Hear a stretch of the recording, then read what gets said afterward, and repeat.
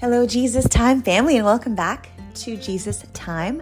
I'm your host, Gisela Liu, and we're going to do what we do every week. We're going to talk about what Jesus tells us in our times with him. And today is kind of a special day. Actually, not kind of. It is a special day, and I'm so excited to get to share that with you because today, July 4th, 2022, I am 30 years old in the Lord. And for those who are listening who may not be up on their Christianese, what that means is 30 years ago, God came into my life. God showed me who he was. And I was like, oh my, I need Jesus. And I made that decision. And my life has not been the same at all. And I thought it would be so exciting to share about that moment and that story 30 years ago and what that looked like and why it's a big deal. And maybe that'll have you remember your own come to Jesus story, your salvation story. And if you haven't had a story like that, maybe this is something for you to consider. It's a big deal. It's a really big deal. So 30 years ago, I was in Miami. Love that city. It's so fun. Yes, it's insane, but it's also so much fun. And I had a great mom and grandma and cousins and really fun friends and environment. But as you know from my previous podcast, especially the Daddy Issues Redeemed one, my dad was absent, and that's all I'll say about that right now. If you want to know more, you're free to ask me. I'm happy to share. But the point is that there were a lot of things on the inside that people did not see because my outside looked really good. I was excelling in school. I had lots of goals. I was popular. I was fun. And nobody knew the inside struggle. So one day I'm walking with my friends. This was after I had already gone to college and I came back for the summer. So after my freshman year of college, I was home for the summer and I was walking with my friends and my boyfriend, and I was being super cool and super into my own life and into my own things. And this group of people approached us and they asked us this really interesting question. They asked all of us, hey guys, if you died today, do you know if you'd go to heaven? And I said, yes. And in my Miami attitude, I said, because Jesus didn't die for his health, okay? So I was so obnoxious and arrogant about that because I grew up Catholic and I knew the story, you guys. I knew the story. And if you live in America, it's really hard not to know the story. Jesus died on the cross for our sins. 3 days later, he rose again. And if you know that information, you're fine. But I wasn't fine. So they shared with the rest of my friends because I was kind of obnoxious and I think they were done with me. And so they invited us to their church. And I thought, oh, you know what? Good people go to church and I'm a good person. Yeah, let's go. Let's do it. And we were all about new experiences. And since we'd all grown up in this Catholic church, we were really open to going to this. I think it was a Pentecostal church. I'm not even sure. But it was something different. So we're like, yeah, let's go. Let's check it out. So that Sunday, we all go to the church. And the pastor shares the gospel.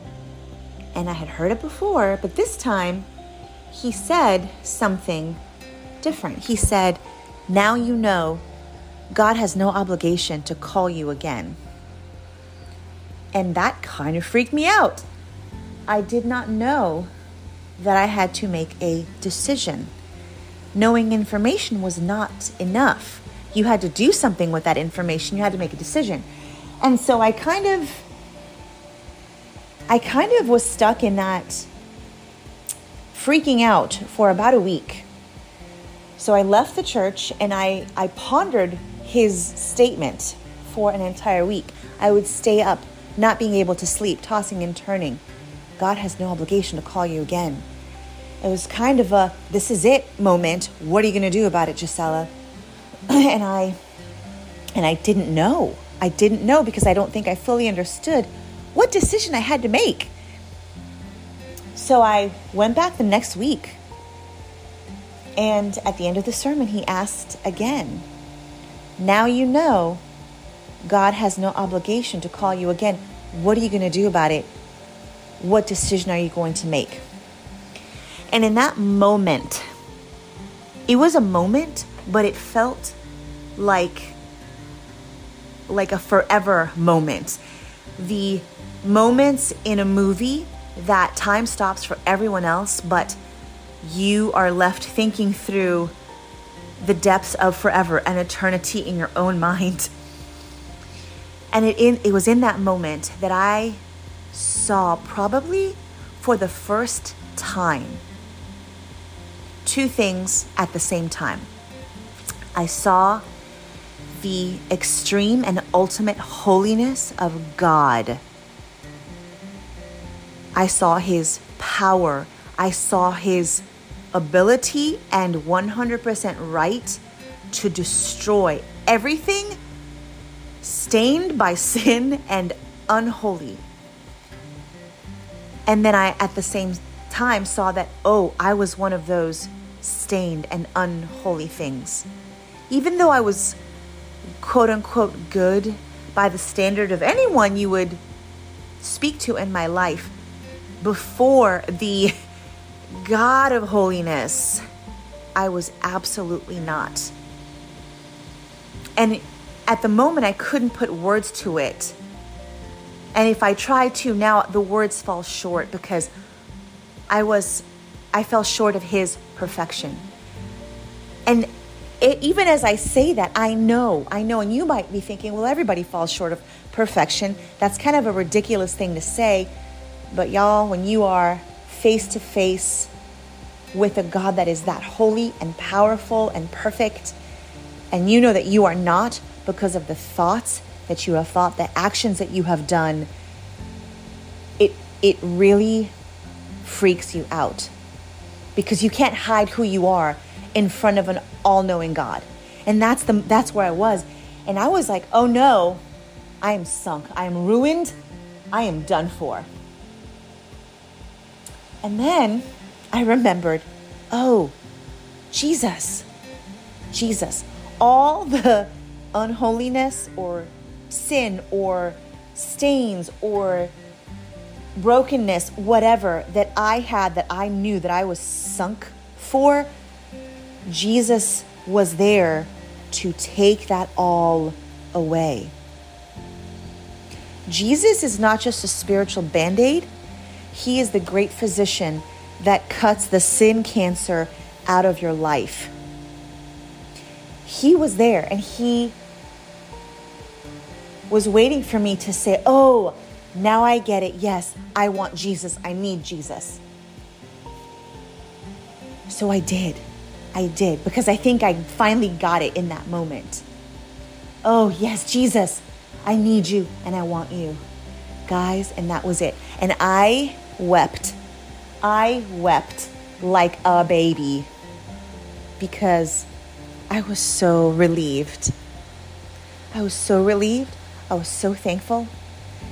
This God that was inaccessible to me and I knew was powerful, but from far away, and I better behave because he was going to smite me, was now my Father. And not Father in the way I had experienced, but a Father in the way that was sweet and loving and intimate and kind and good. And that was that. And I was so excited because I had this access, I had this relationship, and I was forgiven.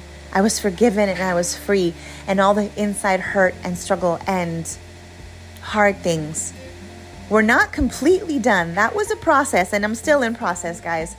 But I was on the right side of the line so that I could start that healing and that growth and that sweet relationship. And then one day I read Isaiah 6 chapter 6. So it's so cool because, guys, we have the same God, but all of our experiences are kind of different, and that's okay. But there is a sameness in that kind of come to Jesus moment. And I think it's so cool because in the Old Testament, Isaiah had that moment. He was a prophet in the Old Testament, and God kind of tapped him to do his work. And I just want to read to you from Isaiah 6. We will start in verse 1. And this is Isaiah speaking. He said, it was in the year King Uzziah died that I saw the Lord.